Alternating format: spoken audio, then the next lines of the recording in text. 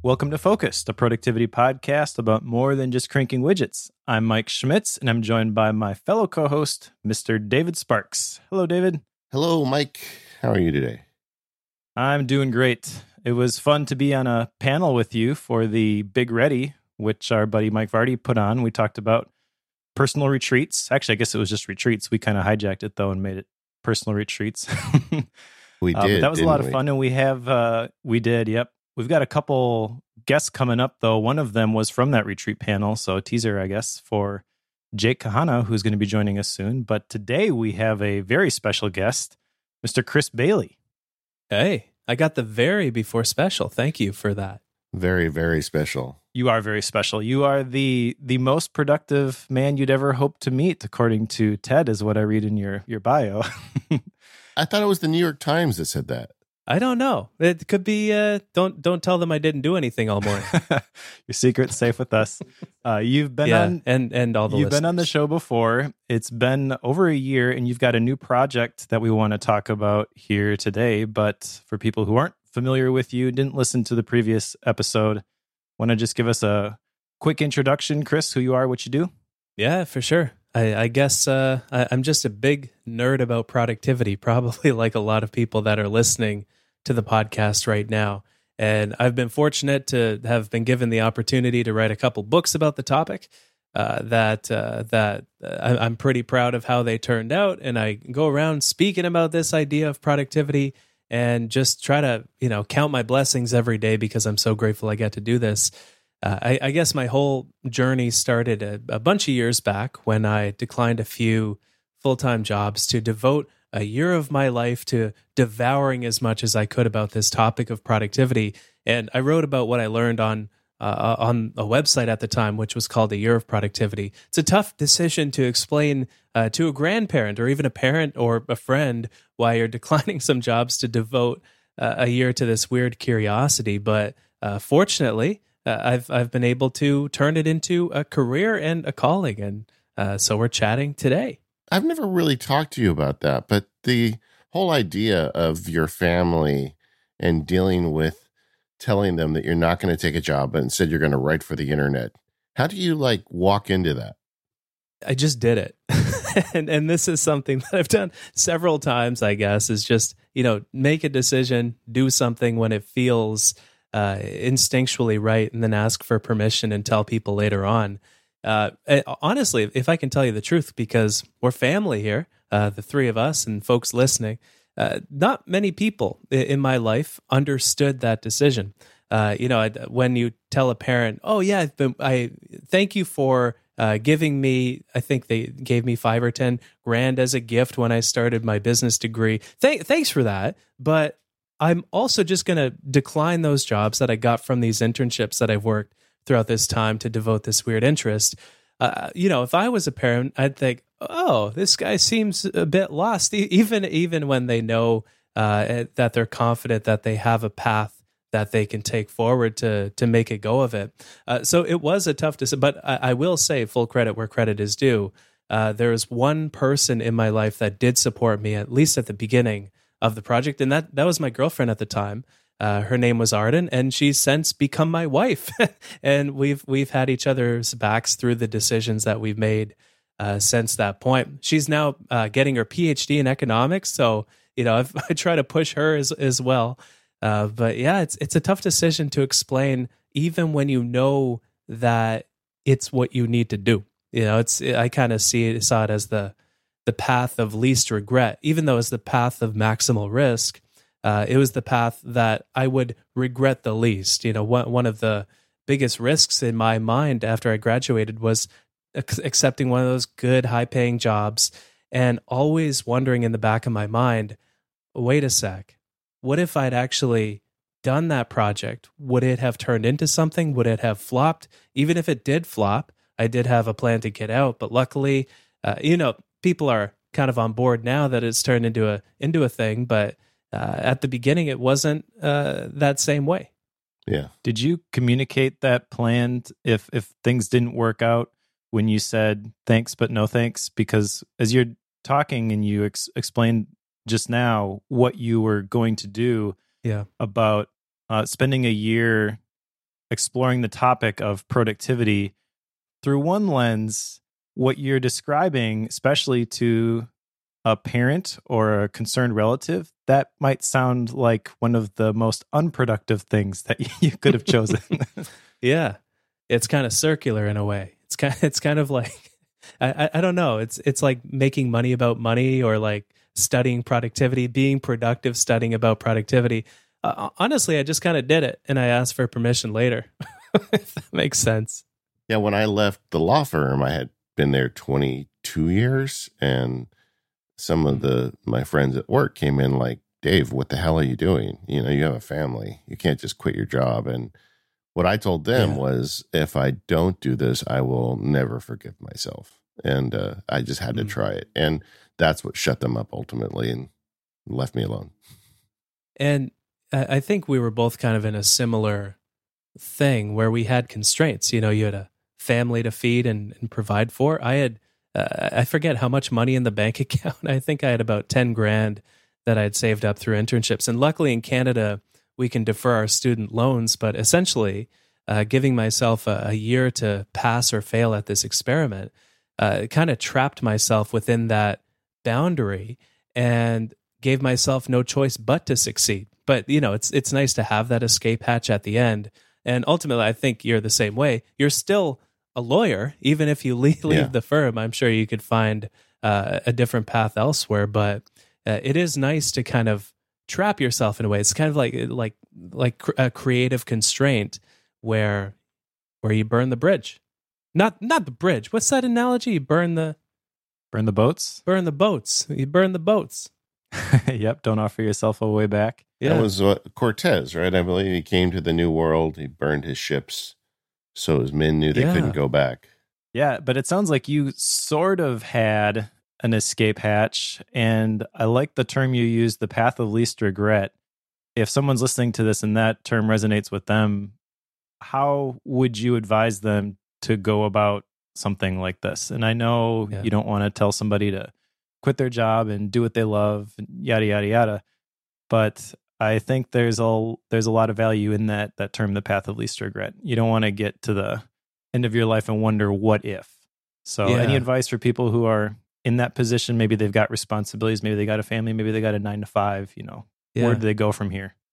Well, I think there's a certain part of us that over focuses on risk because of this threat bias in our brain, right? Where we're predisposed to pay attention to any threat in our environment, which has actually served us pretty well in our evolution, because instead of focusing on crafting a fire for our village and not noticing a saber-toothed tiger encroaching in on the side, we noticed that novel threat, we dealt with it, and we survived to live another day and build another fire. But at the same time, I think a lot of people don't account for the fact that regret is a type of long-term risk. And so not only do we, not only do we not label regret as a risk, which it's probably the biggest risk in the long arc of a life, in my opinion. If you look at the top 10 regrets of the dying, not to make things too morbid, but if I recall correctly, the number one risk and regret of these folks was living a life that wasn't true to who they were. And I think that's something to take to heart. We got one life, right? We got so many years, and we shouldn't wait for a heart attack or some event like that or retirement to live in a way that's true and conducive to who we are. And so I think reframing regret as a type of risk makes decision-making a lot easier, because you begin to zoom out a little bit and look at the risk associated with a decision from a more holistic vantage point that's more accommodative of these different types of risk that aren't necessarily obvious on the surface. And then in the process, you get to get ahead of your biases a little bit. I like that a lot. I think you hit the nail on the head there, that regret is a form of risk. And so therefore there is no truly safe option. As you were talking about, we've got one life to live. I was reminded of a book that I read a while back, 30 Lessons for Living, where the author basically went into these nursing homes and interviewed thousands of people, because whenever you go into a nursing home, there's usually a bunch of people who don't want to be there, and they're mad that they're there, and they don't have family that come visit them, and my heart breaks for those people. Yeah. But there are always like one or two who are just loving life. And so he went and interviewed all those people and basically said, what was it that you did throughout your life that allowed you to get to this point where you're able to be happy even at this late stage of life? And I think that a lack of regret is one of the things that the common themes they would talk about. But also, I think that's a worthwhile perspective to adopt right now, is that there's always going to be some risk. And you may choose wrong, but that doesn't have to completely derail your entire course. You're going to have an opportunity to make another decision and get back on track if you choose wrong. I can tell you, as I got towards middle age, something that occurred to me that I didn't think about in my 20s is that none of us are getting out of this alive, and suddenly you start to think about, well, I've got so much time. What am I going to do with it? The Roman generals, you ever hear the story about the Roman generals when they would parade through the city? They'd have a slave walking next to them, whispering in their ear, "Memento mori." Have you ever heard the story? Yeah. No. Even when they're like celebrating their greatness, they're reminded that they're going to die too. And I don't mean to sound morbid about it, but it's truth.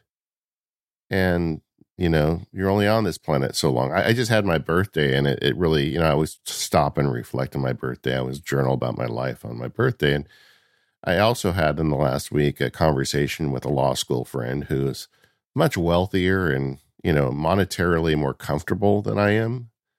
But it was, it was striking to me how different our lives are and how I am where I belong, regardless of money or anything like that.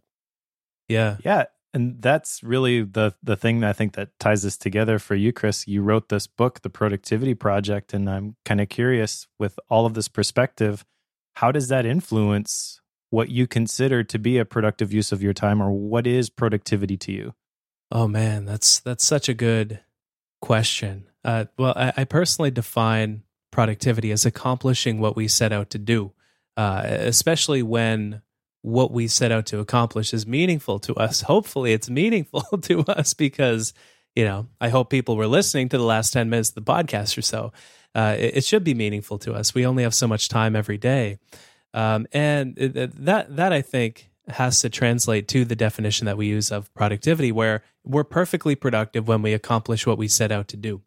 And so a few things have changed in my mind since writing this book, as I'm sure all ideas continue to evolve. And this is what I think is important to mention about a book, is it's a sort of snapshot in time, kind of like a photograph of ideas that encapsulates somebody's thinking surrounding a given topic. But it's really just about intention. And I know that's a topic that is central to this podcast, but if your intention is to have a lazy, relaxing morning where you read and you read some long form articles and a few books that you have on the go, and you connect with friends and you slow down and you think about ideas and the long term, from the outside, you don't really look productive because you're not busy. Busyness is the strongest signal that we usually have for productivity, whether it's in the workplace, whether it's at home, whether it's examining our own behavior by the end of the day.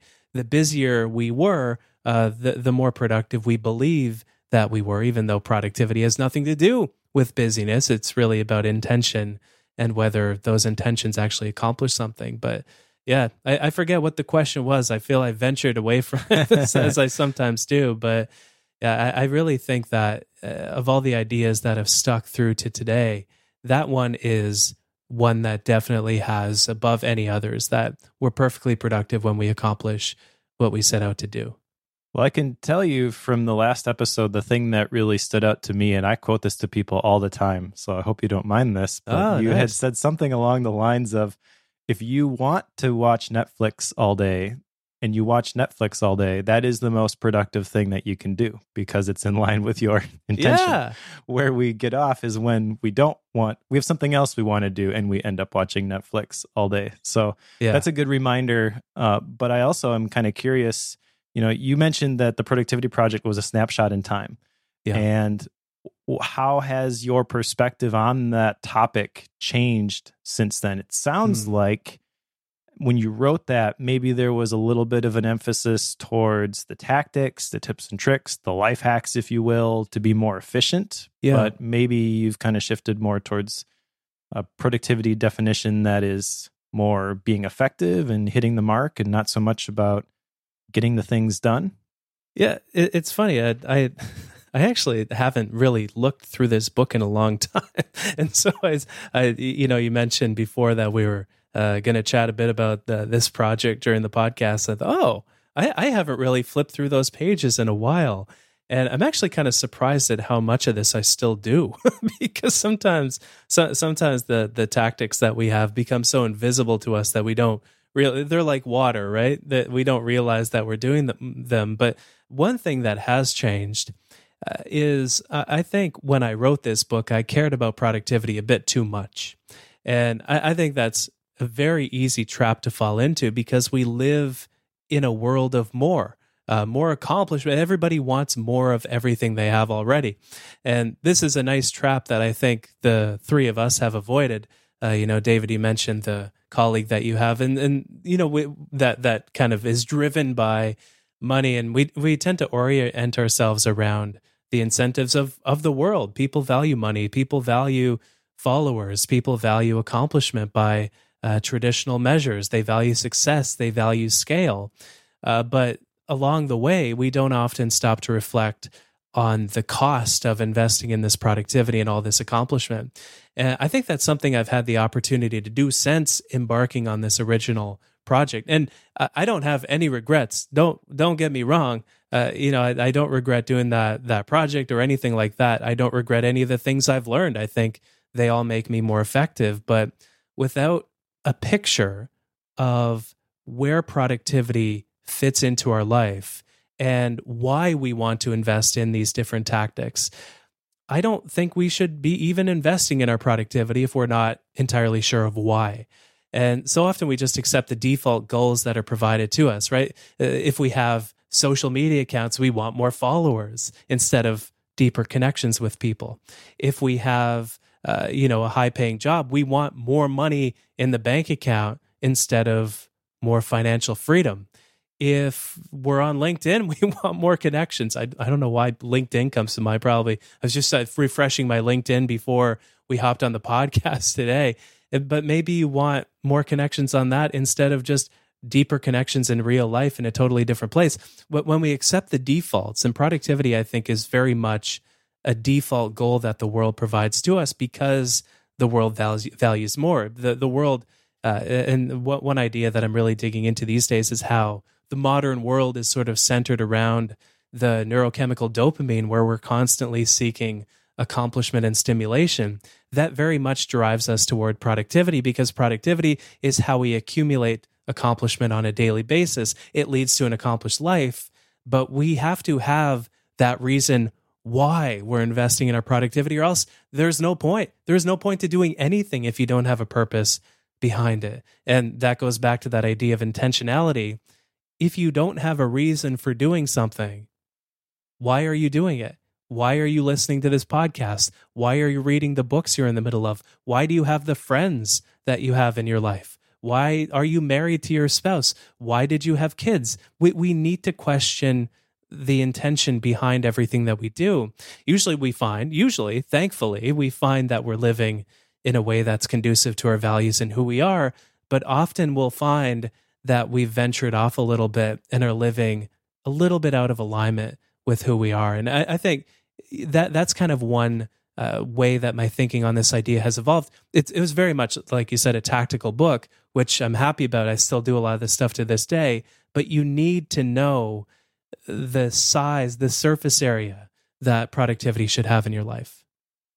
Well, as somebody who wrote a book myself that I look back on now and I wish was a little bit different. I get it. My book is called Thou Shalt Hustle, which just in that title, the word has hustle, a little bit different connotation. Now, I have a different definition of it, but everybody who heard me say that just now is, I'm sure, thinking of the Gary Vee picture, working the 5 to 9, as the Dolly Parton song goes. Oh God. But I've struggled with that, and I've come to grips with the fact that, that was the best I could do at the time, and my thinking on the topic has evolved a little bit. It hasn't changed drastically. It's still largely centered around the topic that you were talking about of finding your why and giving it everything that you've got, but doing it in an intentional way. And I think the other thing that, from what you just said, that kind of resonates with me, and you talk about this in the book too, but it's a good reminder, is that the reason for people are always the reason for the productivity, and the relationships in your life are really the things that are valuable. So I have definitely been guilty of that in the past, of trying to be productive and getting things done and injuring some relationships in the process. Yeah. And this is, I've been thinking a lot about this idea of more lately, on how, the world is kind of structured around dopamine and more. And we often tell ourselves stories in order to justify the fact that our life is centered around stimulation and accomplishment. Those are kind of the two of the main dopamine networks in our mind. There's a third that kind of relates to Parkinson's disease that begins to degrade, but those are kind of the two main ones, craving and accomplishment. And this is a trap that I fell into myself. I was telling myself stories. I need to be on the road most of the time because that's how I can pay for my wife and I's life, and that's how we can kind of set ourselves up for the future. Not really accounting for the fact that I was really compromising, my mental health, my sense of calm, my sense of satisfaction, but B, not really living in a way that was in alignment with what I valued. And so I think it's so critical, and definitely the meaning of things change over time. But yeah, I think you should be proud of that book personally. It's pretty good. Thank you. Well, not only that, I mean, it was a step in a process that got you to where you are today. And never forget that. This episode of Focused is brought to you by Squarespace. Go to squarespace.com/focused and make your next move. Enter offer code FOCUSED at checkout to get 10% off your first purchase. With Squarespace, you can make your next move. Squarespace lets you easily create a website for your next idea with a unique domain, award-winning templates, and more. So maybe you want to create an online store or a portfolio or a blog. Anything you want to create on the internet, Squarespace is there for you with their all-in-one platform that has got you covered. There's nothing to install, no patches to worry about, and no upgrades needed. You don't have to worry about any of that stuff. Squarespace does it all for you. Squarespace has award-winning 24/7 customer support if you need any help. They let you quickly and easily grab a unique domain, and all of those award-winning templates are beautifully designed for you to show off your great ideas. My daughter just recently graduated college, and one of the senior projects was they had to have a website showing off their products and what they've done through their education so they could show it to potential employers. So I showed her how Squarespace works and sent her off to do it on her own, and she made a beautiful website in just a few hours. And best of all, Squarespace plans start at just $12 a month. But you can start a trial with no credit card required by going to squarespace.com/focused. When you decide to sign up, use the offer code FOCUSED, FOCUSED, to get 10% off of your first purchase of a website or domain and to show your support for the Focused podcast. Once again, that's squarespace.com/focused and the code FOCUSED to get 10% off your first purchase. We thank Squarespace for their support of the Focused podcast and all of Relay FM. Squarespace, make your next move, make your next website. Now, before we took the break, you guys were talking about focus and the modern kind of take on focus, which I think can lead people down the wrong path. I feel like the problem today with the word productivity is, for too many people, it is synonymous with the word busy. And I just wonder, how did we get to that point? And if you're sitting out there listening, and to you, productivity or productive equals busy, how do we get you out of that mindset? Yeah. I think it goes back to dopamine. So dopamine is kind of the neurochemical that's associated with the anticipation of pleasure. And our mind releases a hit of it every time we focus on something new and novel, essentially.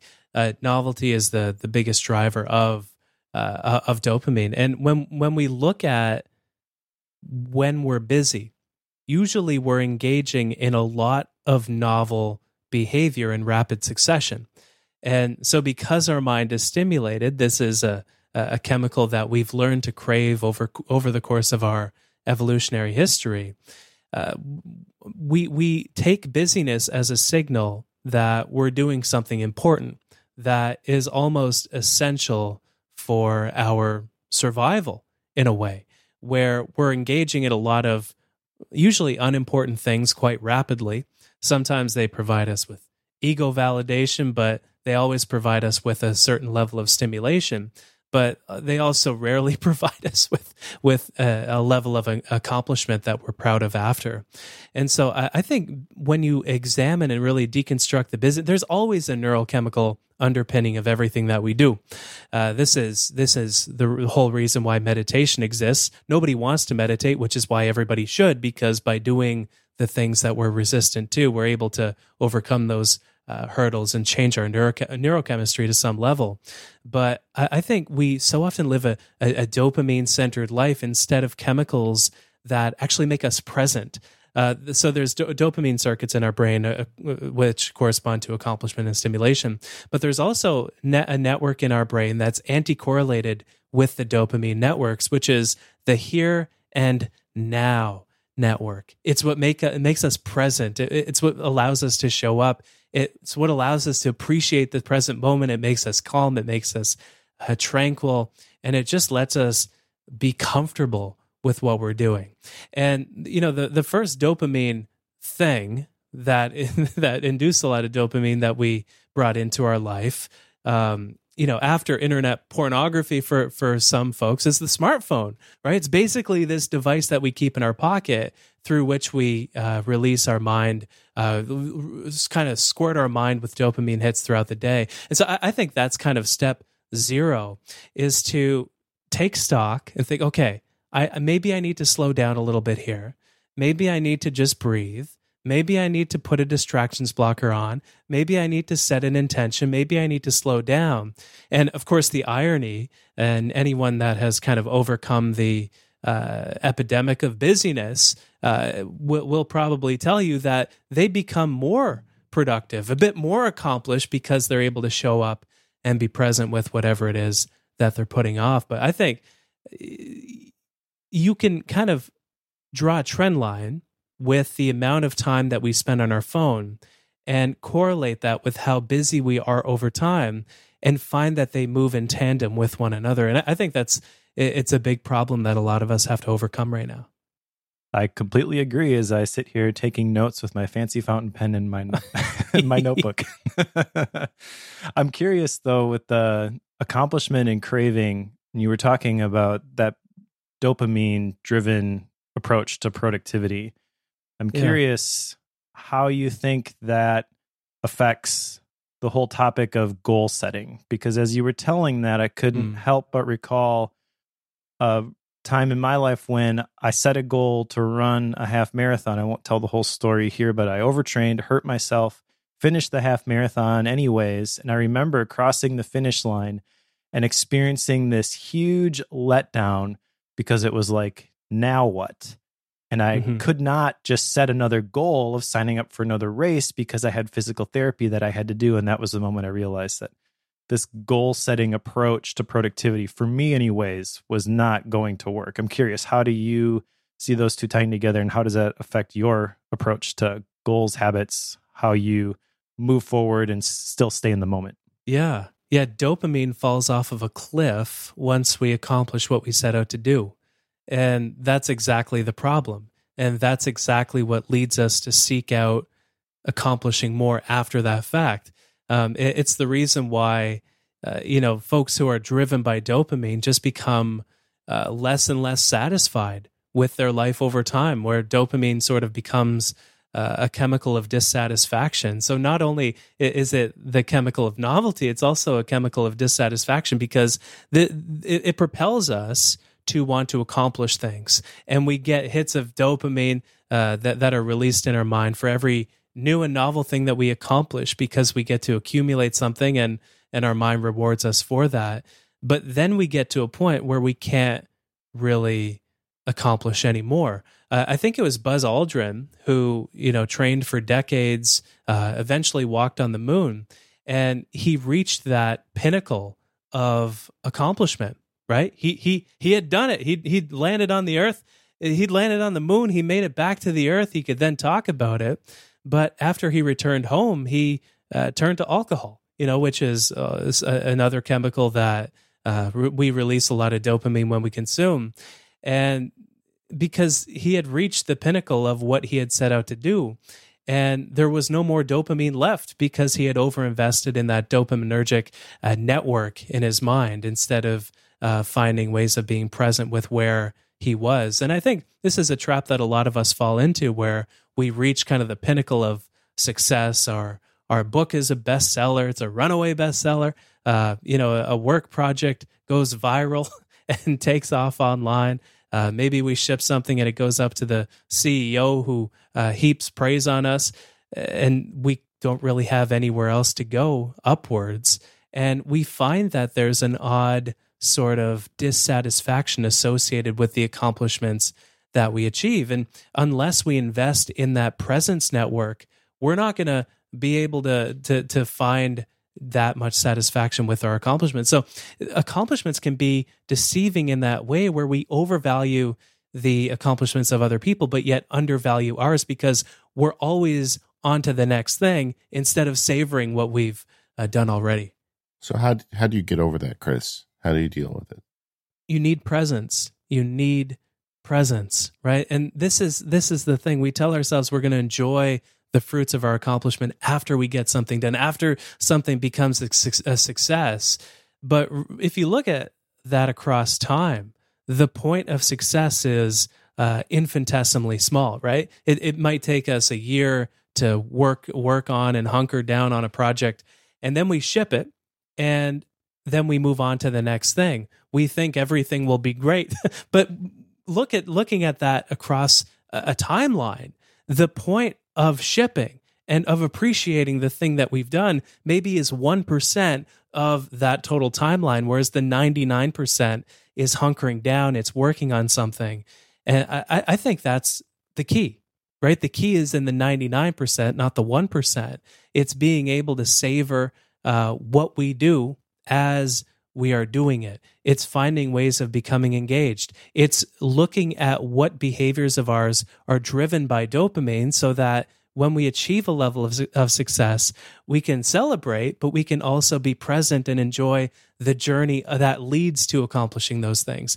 And one of the best shortcuts to settling the mind and just being present and being still and activating that here and now network, which actually suppresses activation in the dopamine network, is meditation, right? Which I happen to think is one of the best things that helps us focus.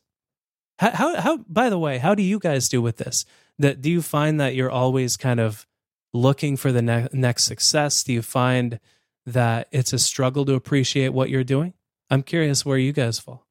For me, it's changed over years. When I was doing a lot of trial work, I was looking for that golden carrot at the end, or whatever the analogy is, the jury coming back and doing justice on behalf of my client. That's what I was working for.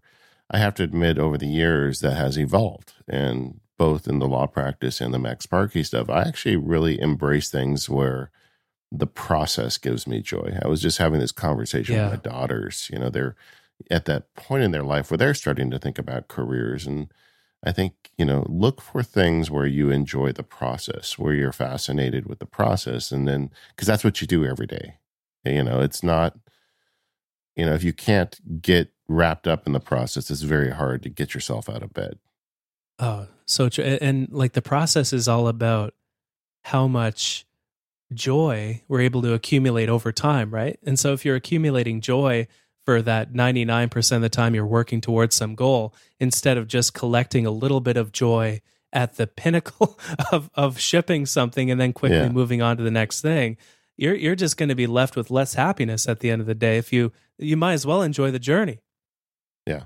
And if you can enjoy the process, you can also actually be present for the payoff.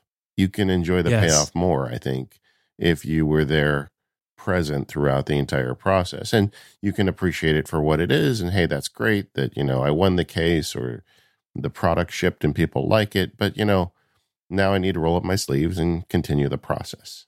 In fact, one of my goals, my secret tricks to making field guides is always to have another one in production before I release one. So I never really have a break because I like it. I like that process. I don't want it to end. Yeah, and when you're focused on a goal, you can dread the process because you're just putting up with it in order to achieve the thing. That was my mistake when I ran that first half marathon, and then I was forced to do things a little bit differently, and my approach totally changed. And now, for me, the way I overcome it is I base it off of identity. And so identity, I'm a runner. What does a runner do? They run. It doesn't matter how fast. It doesn't matter how long. The goal for me, I use that term loosely, is just go for a run a couple times a week. And I enjoy it. I don't dread having to push myself to meet a certain time or go a certain distance.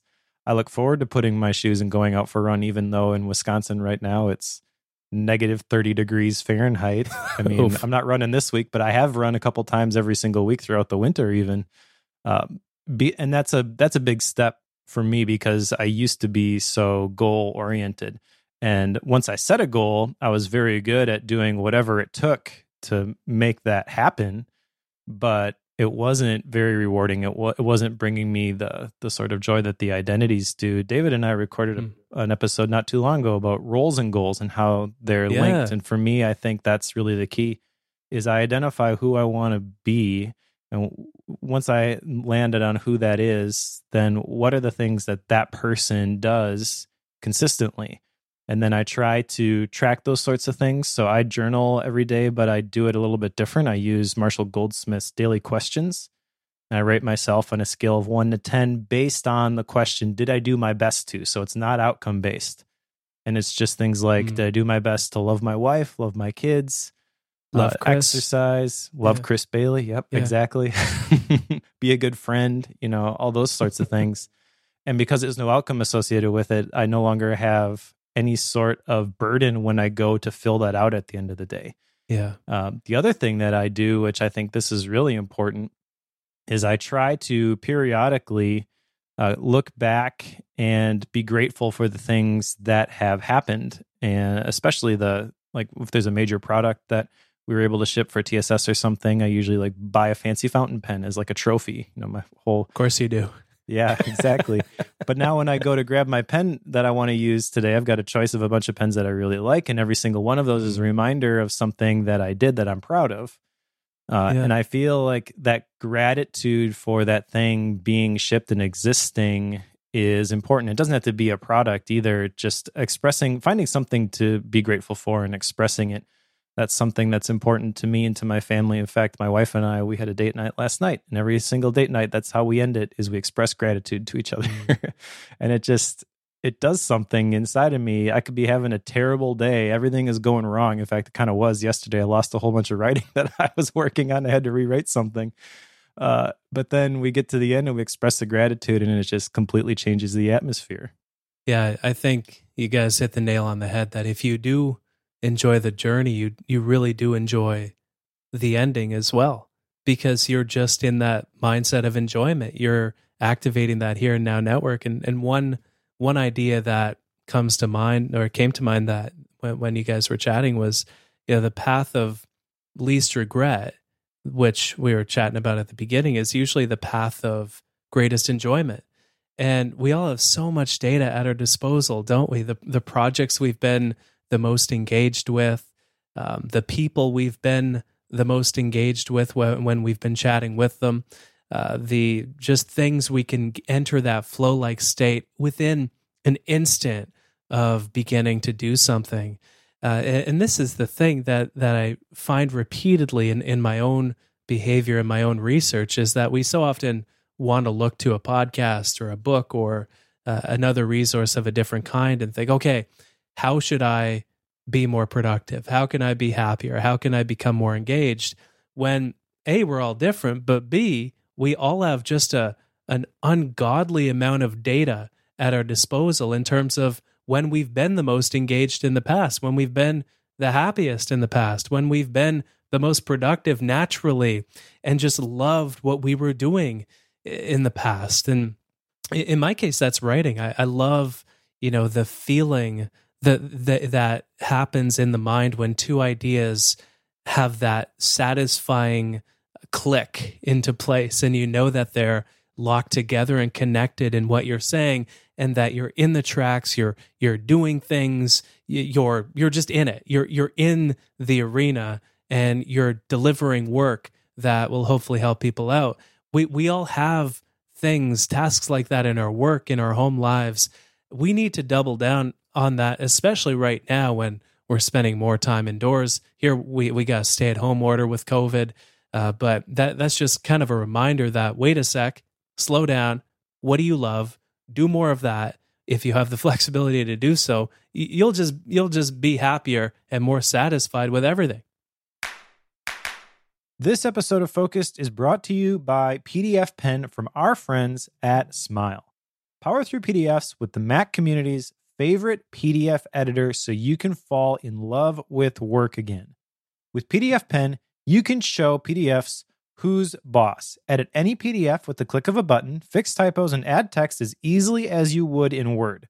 Breathe new life into paper documents with the magic of OCR. Turn images of handwritten and printed text into content that you can search, copy, and edit. Protect your content. Ensure your documents are safe to share through password protection, metadata removal, and true redaction so you don't accidentally share some sensitive information. And look like a pro. Impress your boss, your colleagues, and your clients with efficient, secure, and 100% digital workflows, and fill out, sign, and copy. Edit like it's 2021. I love PDF Pen. I've been using it for years. I recently just used it to make some modifications to my personal retreat course handbook PDF that goes along with the updated course. I wanted to make a few modifications without having to go back and edit the Adobe Illustrator files because I never use Illustrator. It's a very clunky tool for me. Just a couple of text things that I wanted to change. And with PDF Pen, I could do it very easily. It feels like magic every time you do it too. You select the tool where you can correct text, and then you select the text in your PDF. And I know that that's an image file, so I feel like that should never work, but it always does. And it lets you make quick corrections very easily, just like you would in any word processor. Now, PDF Pen and PDF Pen Pro work with PDF Pen for iPad and iPhone as well for seamless editing across your devices with cloud services such as iCloud, Dropbox, Google Drive, OneDrive, and more. You can learn more about PDF Pen and PDF Pen Pro at smilesoftware.com/podcast. That's SMILE software.com/podcast. Our thanks to Smile for supporting Focused and all of Relay FM. You've mentioned a few times, I think what you call it the here and now circuit. What is? Yeah. Could you tell me more? I've never heard the phrase before, but tell me about that. Yeah, it's basically the circuit in our mind that corresponds with presence. And when we engage with activities that activate this network in our mind, again, it's anti-correlated with the dopamine network, which leads us to desire things to be different than they are. The here and now circuit is really what leads us to be present and enjoy what we're doing. I first came across this term. I was actually chatting with him yesterday, interviewing him for a project that I'm working on. His name is Daniel Lieberman, and he wrote a book called The Molecule of More, which is all about how dopamine leads us to seek out just more of everything that we have already.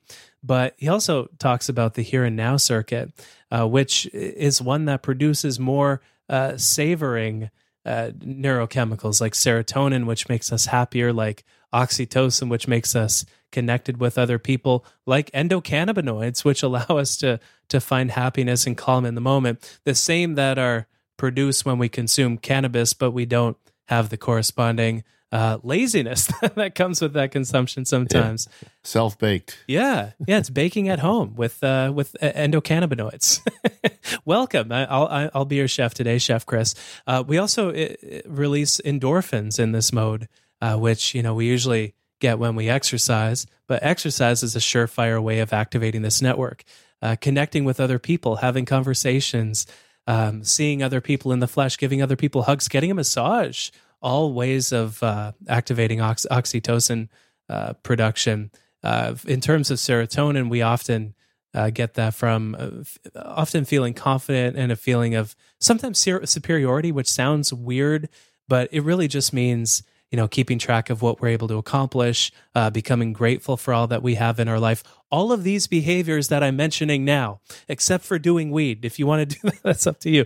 All of these activate the here and now network and suppress activation in the dopamine network.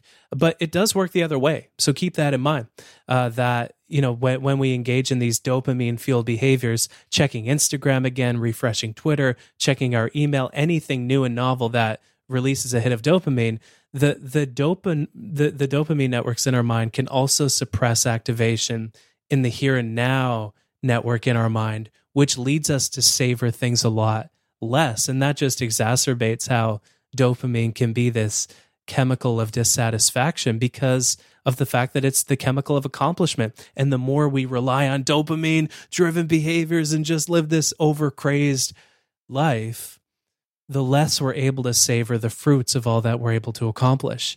And in my mind, this is the most ironic thing about productivity and accomplishment, right? Because the more we accomplish, the more dissatisfied we become. The more we accomplish, the less we're able to savor and enjoy what we're doing, as well as the fruits that our productivity has led to. And so I think it's never been more critical, especially when technology pushes us to that dopamine side of the equation, to invest in presence, invest in just what makes us connected with other people.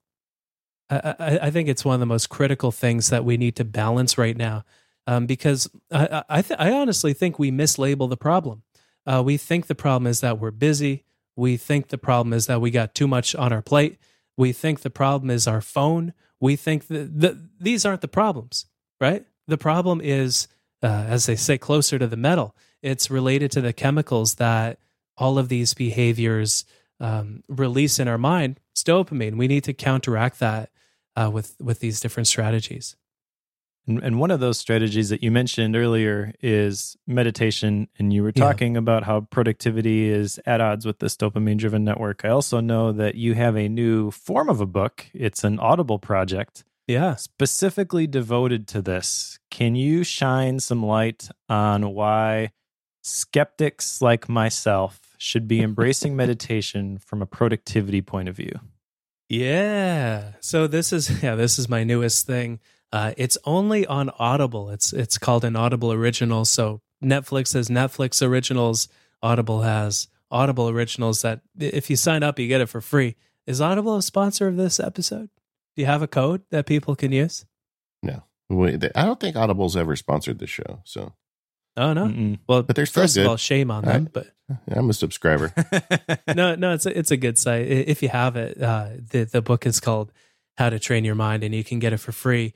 If you're not a member, I think you have to burn a credit, and it's a 3-hour book. So I'm not sure if that's a level of commitment you want. Maybe you want a full book for that credit. But yeah, essentially, I'm actually really proud of it. It's called How to Train Your Mind, and it's all about exploring the productivity benefits of having a meditation practice. And I think this is an angle that it's not the most compelling angle with regard to meditation. You can talk about the happiness benefits of meditation. You can talk about the just overall life satisfaction benefits of meditation. But it's the most compelling angle to me with regard to meditation, which is that it lets us make back time.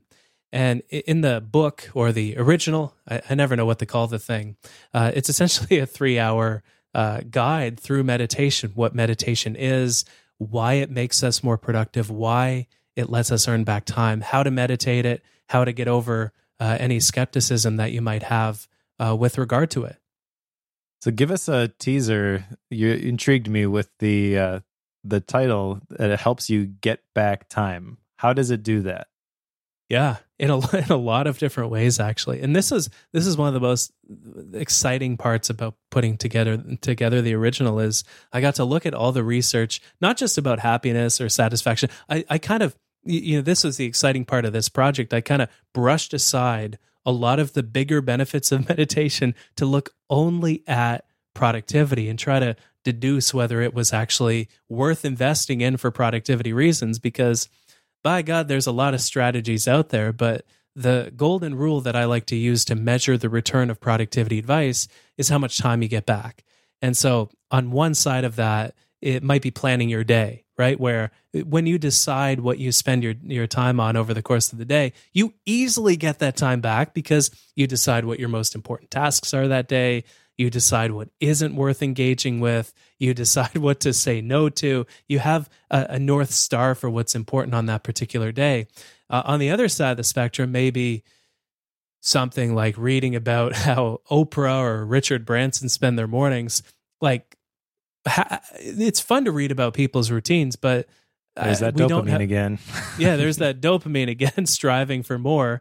And looking at people who have billions of dollars in the bank, frankly, who to see how they manage their team, their schedule with a whole bunch of members on their team and stuff like that. And so the question became, where does meditation fall on that spectrum? How much time does it allow us to earn back? And the deeper I looked at the research, the more convinced I became that it's one of the best possible things that we could be doing for our productivity. And a few examples of this research come to mind.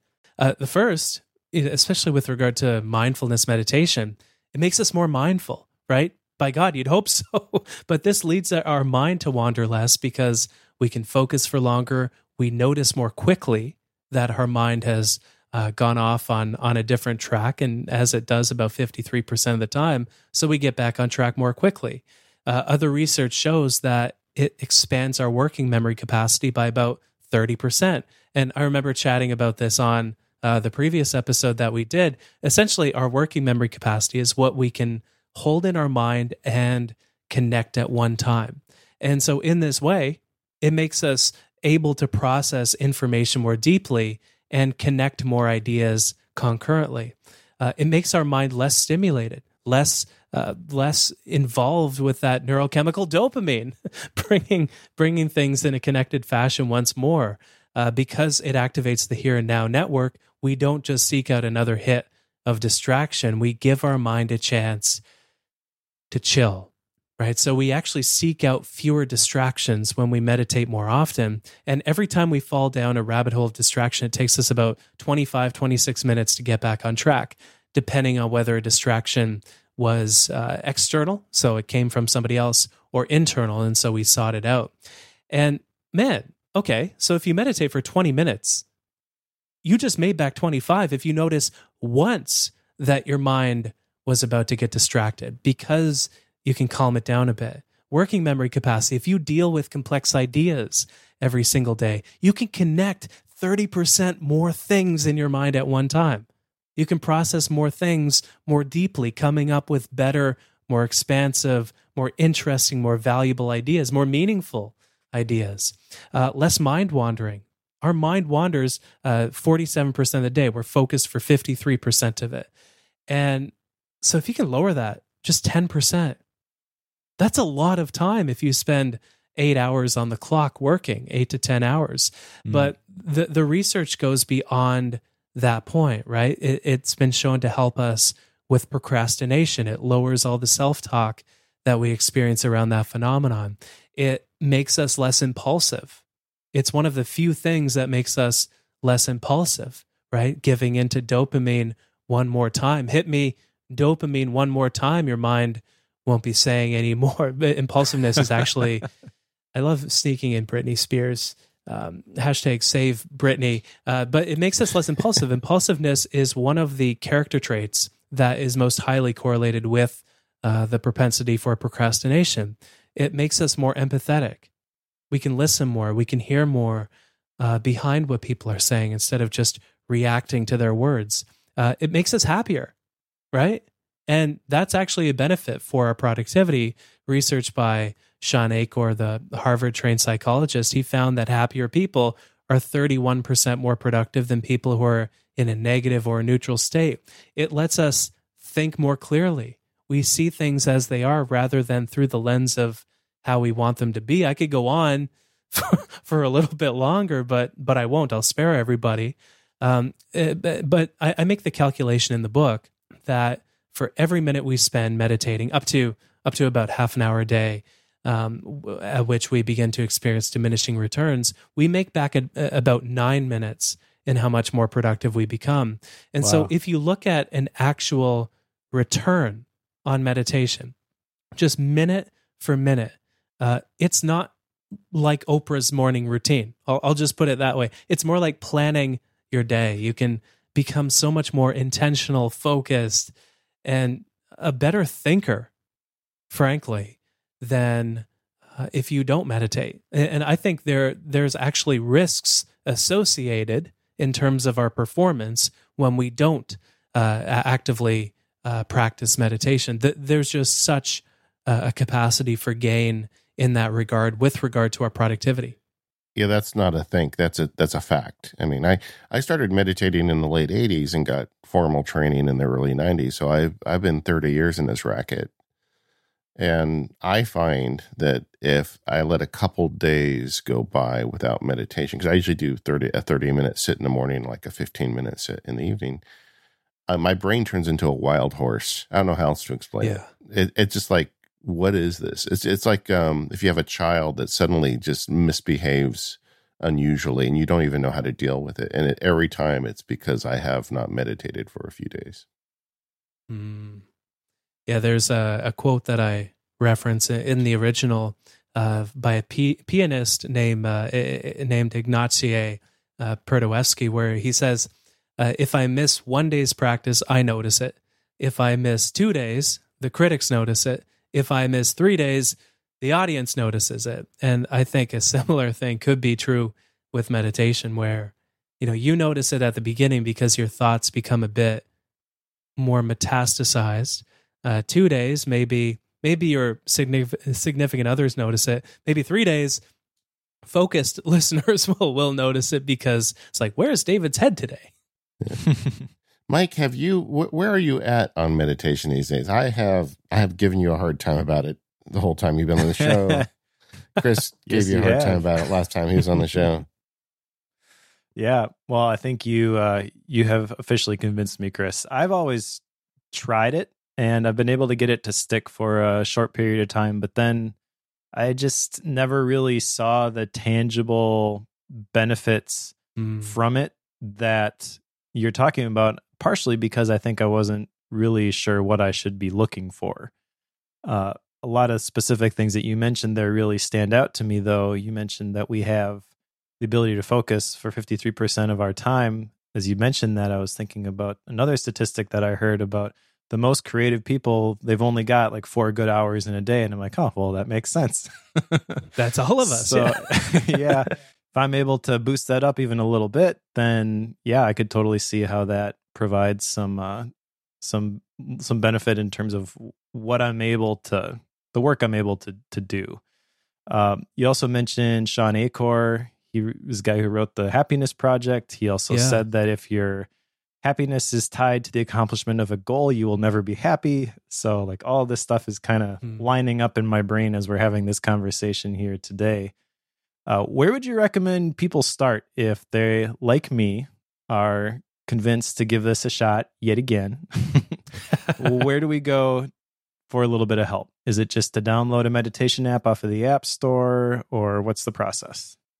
Yeah, first of all, like don't beat yourself up too much about, falling off the wagon and getting back on. I actually don't know any experienced meditators who haven't fallen off of the wagon every once in a while and then gotten back on. So, including myself, I fall off the wagon repeatedly, but that's usually a sign that I should sign up for a meditation retreat of some kind. So if you fall into that camp and you're listening, hopefully we've all given you the push that will help you out. But I actually really like an app called Insight Timer. And it has, I forget how many tens of thousands of guided meditations that'll help you get started. There's onboarding flows that will guide you through learning how to meditate. And plus, and it might sound weird to have a meditation timer on your phone because the phone is such a dopamine inducing device and it leads to so much distraction. But as long as you don't go to other apps when the timer's on, I think you should be okay. But any app that provides you with guided meditations to get you started. Calm is another app that a lot of people love. Insight Timer, of course. Headspace is another app that folks love.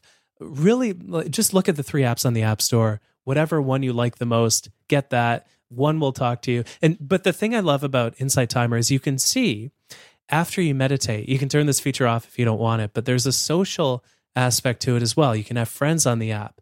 And so you can see which of your friends meditated alongside you, which is really nice to feel that connection in that way when basically all of us have gone virtual with COVID times. But you can also see who in your city meditated alongside you, how many people around the world used this one app meditating alongside you. And you notice different rhythms of the day. More people meditate before bed, probably doing sleep meditations. A lot of people meditate in the morning, probably to center before a busy day. But Insight Timer is personally my favorite kind of app. But I really recommend a guided meditation to start. You don't have to do this. I didn't learn through guided meditations. I picked up a book called Mindfulness in Plain English, which I actually highly recommend. It's one of the best primers for meditation that I've found. But now with guided meditations being so accessible, I even found meditations on the Peloton app the other day, which kind of is a weird thing to find in your workout app. But we invest in boosting our physical performance. Why not our mental performance too? But whatever app speaks to you, I'd highly recommend trying on a meditation for just kind of like using it as a training wheel for your practice, at the risk of using a childish analogy, and then using the techniques that you find from that to then take with you for when you don't meditate using a guided meditation.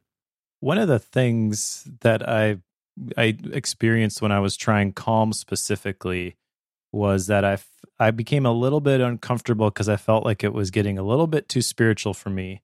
Now, I'm a spiritual person, but I don't really like the connotation of meditation being rooted in a spiritual practice, but I don't think it necessarily has to be defined that way. How would you respond to somebody? Because I've heard other people say that too, where they are hesitant to embrace meditation because of the spiritual aspect, or it seems a little bit too woo-woo for them. What would you say to them? Well, for the woo-woo stuff, I'd get folks to look at the research, but the spiritual stuff, that's a really valid point, because the historic roots of meditation are so religious. They're grounded in those spiritual practices, but it really isn't. And there's a lot of people that make it that way, where it's about Buddhism and Hinduism and different spiritual practices like that. But I remember the very first meditation retreat I attended, and the folks who ran it said, everybody is welcome here. It doesn't matter your sexual identity. It doesn't matter your race. It doesn't matter your background. Your religion doesn't matter. And they asked folks if they wanted to, who identifies as Christian. And a lot of people raised their hand. Who identifies as Muslim? A couple people raised their hand. Who identifies as Buddhist? A lot of people raised their hand because it's a meditation retreat. But everybody was welcome to that practice with Insight meditation. And I would encourage folks to, find what feels good in this regard. I don't mind a bit of the Buddhist stuff because I'm Buddhist. But with the audiobook, I tried to approach that in a really secular way. I don't know if I even mentioned Buddhism at all. And really, meditation doesn't have to be a spiritual practice. You're just noticing your breath, right? What's religious about that? It's just a practice that helps us train our mind, because if we can focus on our breath, we can focus on anything. And that's precisely the point of meditation, right? Is the breath is not interesting. The breath is very boring. And because it's so boring, it's kind of like watching a plant grow or watching paint dry or just something more boring than that. The breath is always there doing its thing. It's been that way for many of us for many, many decades. But that's the power, right? Because if we can focus on our breath, because it's so boring, because it's so aversive, because it's such an aversive thing to do that we stop meditating after a while, we can focus on anything, right? If we can become engaged with our breath, we could become engaged with pretty much anything. If we can notice the beauty in our breath, we can see the beauty all around us.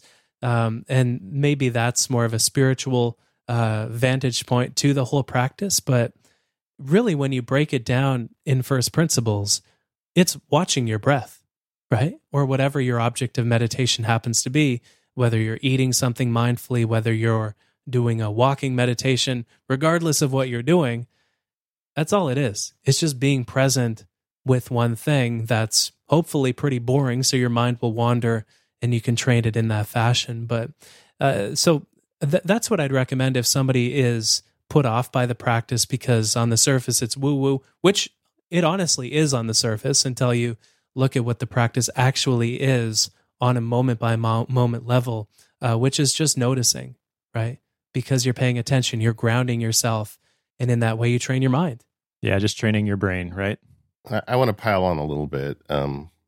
My first retreat was actually a Zen Buddhist center, and my seat partner, the person next to me, was a Catholic nun, and we were talking about it, because she's very devout, but she feels, mindfulness is a skill, and it really is. It's really it's a tool that Buddhists use, but it's not Buddhism, I guess is a way to put it. In fact, if you go to Asia, a lot of Buddhists don't necessarily practice meditation or mindfulness. It's not as big of a deal as it has, as big of a role as it has taken in the Western world.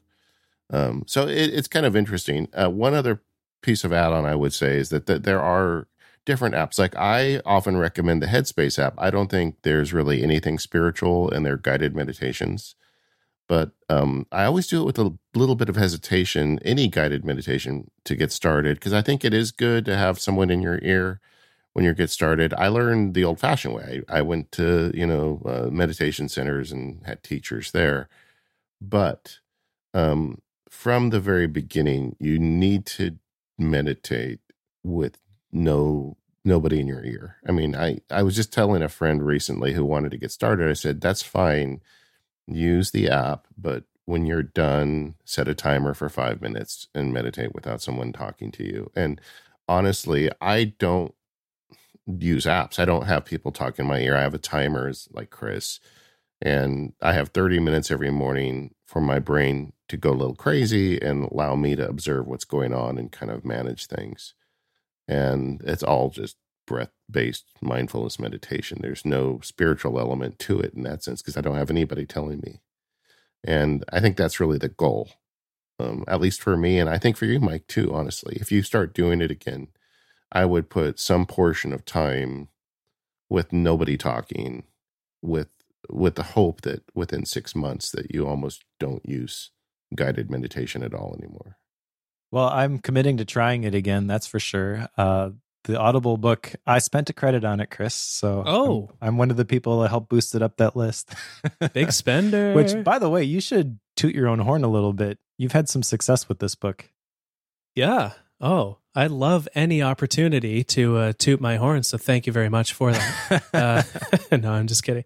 Yeah, it's I don't know how it's doing today. I think the latest numbers are announced today, but the last couple of weeks, it's been the number 3 book in the world on Audible, which is it's totally surpassed any expectations that I had. And honestly, like, the metrics are great, but I personally don't find them too rewarding. What I find more rewarding, far, far more than any metric, is hearing from people and hearing them say, I was totally resistant to this practice. I thought meditation was woo-woo. I thought it was a bit stupid. I thought it would help, lead me to become less motivated. I thought it would be a waste of time. But you convinced me, and now I feel calmer. Now I feel more present. Or I'm a busy, working mom with 2 kids at home right now because of COVID. But this book gave me an opportunity to be with myself and invest in myself a little bit. And honestly, that's better feedback than any metric. So that's what I'm thrilled about too. But it's awesome how much it's connecting with people right now. Yeah, well, it is I guess I call that out just to say, we're not promoting this book because you're a friend of ours. It is a good book. A lot of other people really like it, and maybe I'm your next testimonial. I don't know. I've got it. I'm going to go through it, and we'll see if it sticks this time.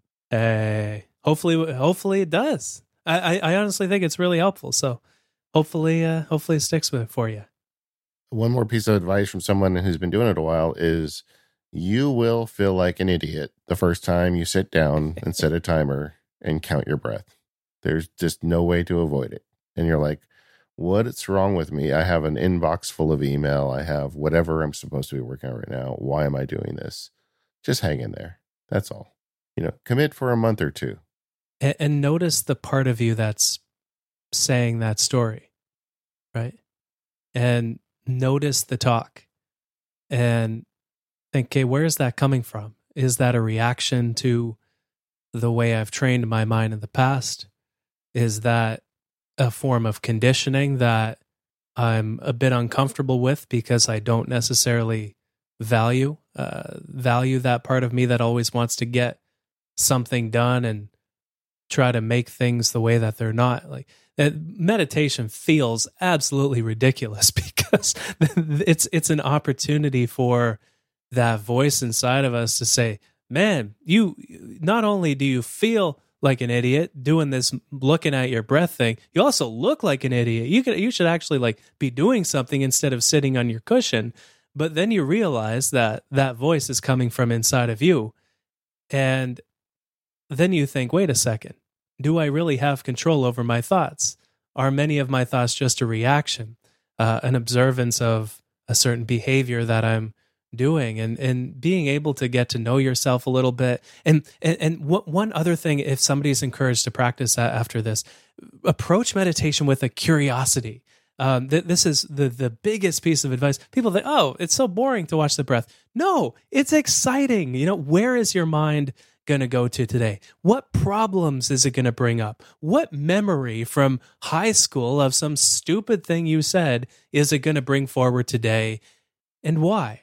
Right? You can often draw these thoughts back to some internal or external trigger, whether it's a sound or a thought or anything like that. It's a way of understanding the mind too. And I'm always maybe I'm just easily amused, but I don't think so. I'm just fascinated by where is my mind going to go today? What's it going to bring up? What ideas is it going to arrive at? What thoughts is it going to bring forward? How am I doing? How am I feeling? What am I thinking?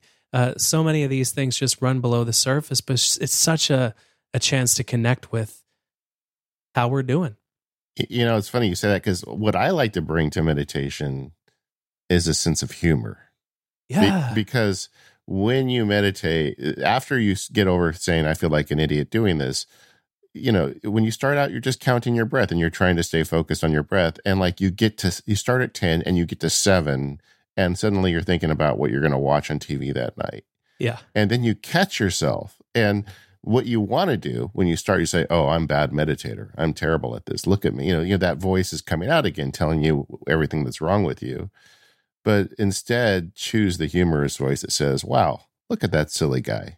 Counted to 7, thought about TV. Okay, let's start over again. And don't punish yourself. Be forgiving and just start again and just see if you can, work on that muscle. This episode of Focused is brought to you by Indeed. Indeed is the #1 job site in the world with more total visits than any other job site according to ComScore. Now, hiring is one of those things that you do not want to mess up. It is very expensive when you don't hire the right person. You need to hire great people, and if you want to take your entire business to the next level, and with the stakes this high, there is only one choice, and that is Indeed. Now, let me tell you why. Indeed.com is the hiring site that helps you find quality candidates with Indeed's instant match. Indeed searches through millions of resumes in their database to help show you great candidates instantly, so you can do the part that you really need faster, which is meeting and hiring great people. And unlike some hiring sites, Indeed gives you full control and payment flexibility, delivering a quality shortlist of qualified candidates faster. With Indeed, there are no long-term contracts. You can pause your account at any time, and you only pay for what you need. With Instant Match, you see a list of great candidates right away, and Indeed delivers 4 times more hires than all of the other job sites combined, according to Talent Nest. If you want your quality shortlist fast, then look no further than Indeed. Right now, listeners of this show get a free $75 credit to upgrade their job post at Indeed.com/focused. That's Indeed.com/FOCUSED. And this is Indeed's best offer available anywhere. So get a free $75 credit to upgrade your job post at Indeed.com/focused. One last time, that's Indeed.com/focused. This offer is valid only through March 31st, and terms and conditions apply. Our thanks to Indeed for their support of Focused and all of Relay FM. So we've been avoiding talking tactics all day, Chris, but you told me something you were doing recently that is very tactical, and I just wanted to share with the audience because I thought it was very clever. Tell us about your resistance list. Oh, yes. So the resistance list, this is something new I've been trying, but I have an app called Streaks on my phone, and I know, Mike, I don't know if you've chatted about it on the podcast yet. Oh, yes. Good choice. Okay. You did this great rundown of all the best habit trackers, and Streaks is my favorite of the bunch. And I've got a bunch of daily habits, right? Feel hungry once a day. One of my favorite habits, if you feel hungry once a day, you probably never have to worry about your weight. Vitamin D every day because I live in Canada. Meditate every day. It's another one that I've got a streak going for. But one that I've added to my list recently over the last couple of months or so is to spend 1 hour on something I'm resisting doing. And so I've got this list in front of me. I pulled it out because it's on my desk. Usually it's a list of everything that I'm resisting. So on this list that I've divvied it up by work and personal. So work things include writing this book, developing speaking topics, reading research articles for this book, which I always put off at the very beginning until I can settle back into those. A lot of them are on dopamine, as maybe you can tell. I was just reading them before we hopped on the call today. One is making a video, which I've never done before for my site, but there's personal ones too, like learn the piano, learn to drive again. I have my license, but I should not have my license because I haven't driven in about a decade. And so that's on the list that I'm really putting off. And the idea is every day, I only do this for an hour. I only have to do the things on this list for an hour, but I look at this list and I think, what am I most resisting doing today?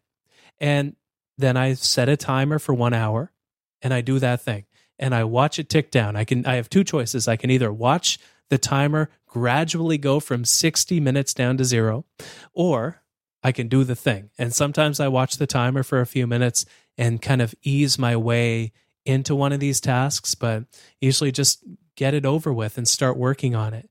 And my rule actually is I've adapted this a bit over time. I now force myself to do 1.5 hours of resistance training, whatever you want to call it, every day. And I allow meditation to count toward that total. And because there's very few things that we resist doing more than meditation, which is what makes it so powerful. But it usually means a half an hour of meditation and 1 hour doing something on this list. Because if you start, it's kind of like eating that frog, Brian Tracy's whole thing. if you start the day doing something that you're putting off and resisting doing, everything on your plate after that fact is a piece of cake. It's just easy. It's just effortless relative to that resistance thing. So if you want to take a habit away from this episode, take away meditation. But if for some reason you're doing it already or the thought of that puts you off, the resistance list is one of my new favorite habits. It's interesting to me that you linked those two together because my brain was already going there as you started talking about it. I'm like, if there was one thing on my resistance list, it's going to be meditation. Yes. Glad to hear it's on yours too. Well, when you shared this with me, Chris, we were on a video call together and you held up a yellow pad that you had written down a list of things. And just, I mean, as soon as I saw the yellow pad, it clicked for me how therapeutic something like this is, because we're all carrying this baggage inside of us. We all have our own resistance list, you know? I mean, everybody listening has got some things they know they should be doing, but they just can't get themselves to do.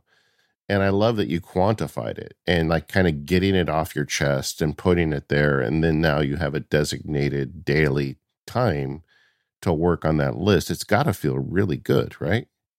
Oh, it's amazing. And one thing that helps folks at the beginning, and I've chatted with a couple people about this idea, not a lot of people, but because it's just a simple little habit. But one thing that works well at the beginning is really feeling out how resistant you are to doing something. Maybe you might need to do this before settling into doing something for an hour a day. Maybe you don't. Maybe you've got the strength of mind to just kind of jump in. But at the beginning, if you're resisting doing stuff, and I would include this tactic for meditation as well. Ask yourself, okay, do I feel like doing this thing that I'm resistant to for an hour today? It's like, no, the thought of it puts me off. Okay, what about 45 minutes? No, I don't want to write for 45 minutes. What about 30 minutes? No, what about 20? Yeah, I could do 20. And then you work on something for 20 minutes and you can keep going past that point until you make this into a habit. And finding, and I forget if you said it, David, or if you said it, Mike, finding ways of being kind to yourself during meditation, but also during work, I think is so critical right now. We're so hard on ourselves when we strive to be more productive because the very idea that we're investing in our productivity implies on some level, at least, that we're not entirely satisfied with where we're at already, that maybe we're overinvesting in the dopamine circuits in our mind and a bit underinvesting in the here and now circuits. So whatever opportunity you have for a tactic like this, you know, hey, most people don't do something like this at all. So even if you are shrinking how long you do it for, you're ahead of most people. So, you know, ease up a little bit. You mentioned eating that frog, and I remember that book being very impactful when I read it the first time. And one of the things that they talk about there is that if you eat the live frog first thing in the morning, then nothing else worse is going to happen to you that day. But also the emphasis seemed to be the in the morning part, to me anyways. That's how I recall it. Do you feel that this resistance list is best acted on at a specific point? Or is this something that you do whenever the muse strikes you? Yeah, it depends how busy my morning is. If I have a bunch of calls, I'll do it in the afternoon. But if I were to give advice on this, I would look first to how likely you are to procrastinate on stuff like this, and also how impulsive you are, which makes you more likely to procrastinate on things. So if you are highly impulsive, if you are a chronic procrastinator, as I know some people are, do it first. It's worth doing first. But if you think that you'll be able to do it in the afternoon, or if that's just a better time for you, then that's the best time for you. And you know, this is so often the case with personal productivity stuff is it's personal, right? We're all wired differently. And so we really got to take what works for us and leave the rest. But if I were to offer one little bit of guidance with regard to when to do it, it's maybe look at when you have the most energy, maybe schedule it if that's something you want to do. Maybe do it first thing if you are a procrastinator or impulsive, or if you don't like to be told what to do, including by yourself, do it whenever the heck you want. Well, I think it's a great tactic. While you were talking, I put together my own habit tracker for resistance. I set it for 30 minutes, though. I think I'm going to start a little more, a little lower than you on it. But I do think it's a great idea. And as soon as I saw your list, as soon as we got that call, I made my own list because there is something to that, I think, of just kind of getting that noise out of the back of your head and putting it down. And it's easier to conquer once you quantify it. It's freeing, isn't it? Yeah, absolutely. Yeah. Is this why you always have a timer going on when we're talking, or? Yeah, exactly. Every time. Actually, it's funny. I have been trying for the last several months using Toggle, the time tracker. And I find I don't look at the results that often. I have a pretty good idea what I'm spending my time on, but the intentionality required to turn it on before I start doing something actually helps shift the gear in the brain. Yeah. It's weird. I'm not sure. Intentionality makes you awareness, right? Because kind of two sides of the same coin. Even when you were talking earlier about the idea of the dopamine network versus the here and now network, I made some notes. I want to think about that more after we get off the call today, because I do think there's an intentionality level to that too. It's like, as you work through your day, do you stop and remind yourself, what circuit is my brain on right now? Am I lost in dopamine? And there are times when you will be. You've got to get through the email list, and there's things you have to do, right? But, are you spending most of your time during the day in the here and now? Yeah. And how easy is it to switch from one to the other? That's often that's often a great probing question with something like this, because if you are relatively balanced, it's pretty easy to savor things.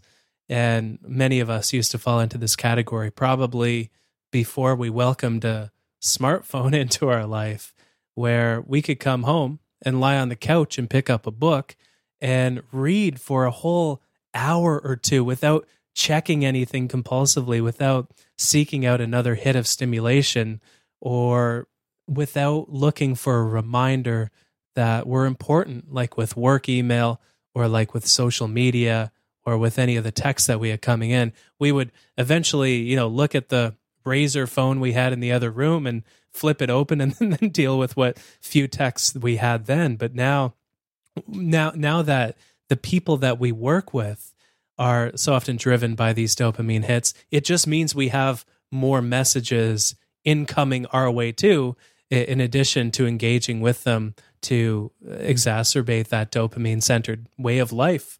And so I think that's such a critical thing. One of my favorite questions when I meet somebody, and this question perfectly kind of tells me what network they invest in, is I ask somebody, what do you savor the most in life? I love that. And some people don't have an answer.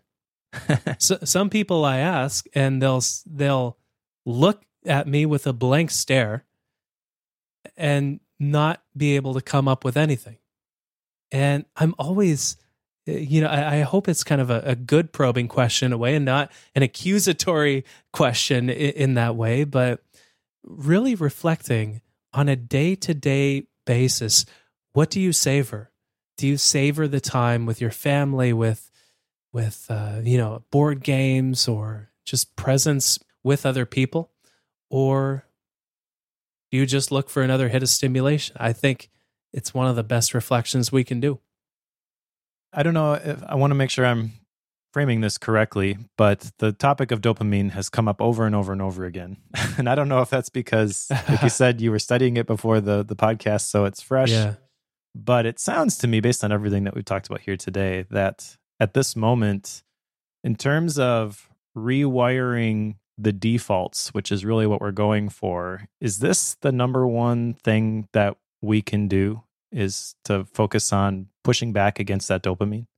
I think so.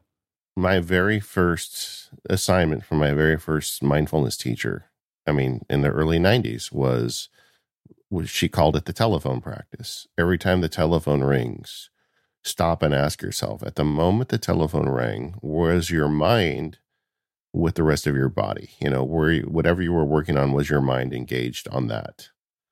And I have kept that practice for 30 years, and it's such a great way to kind of combat that problem.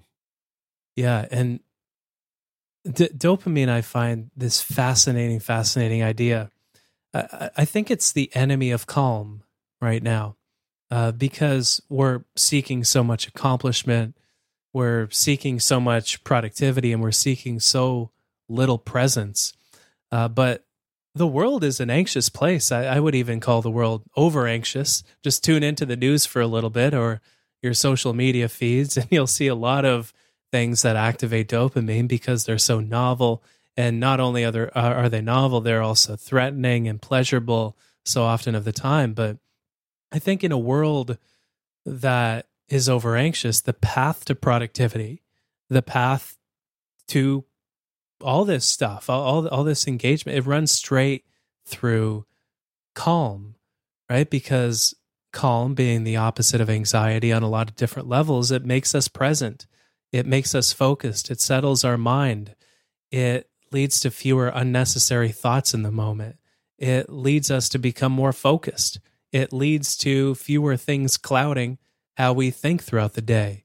And so that's something I'd keep in mind, that dopamine on so many different levels, including on that neurological level, when you look at the different brain networks, is the enemy of calm.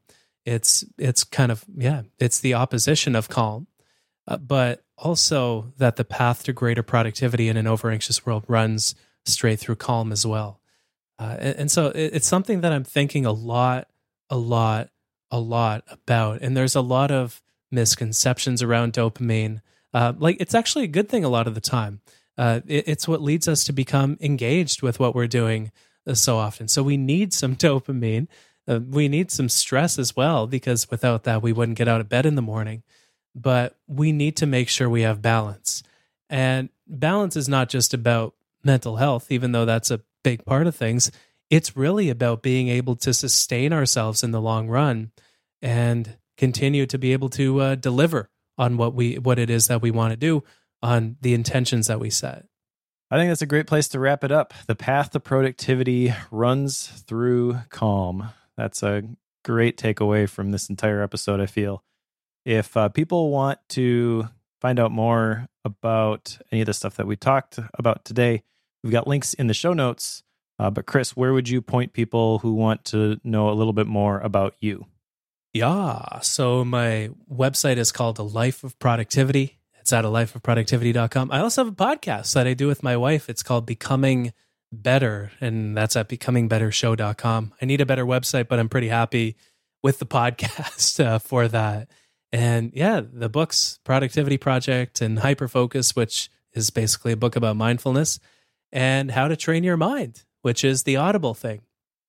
Oh, Chris, I'm a big fan. Every time you come on the show, I say this, but I feel like your books are such great entry points for people who want to get a nice overview of the productivity and mindful space. They're written with such a great voice. Like your books are the productivity books that I recommend to my wife and folks who don't listen to a show like Focused, but could use some of this great advice. And we all appreciate all the hard work you put into that stuff.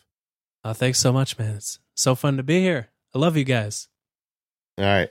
We are the Focused Podcast. You can find us over in relay.fm/focused. You can join in the conversation over at talk.macpowerusers.com. We have a forum right there for the Focused Podcast.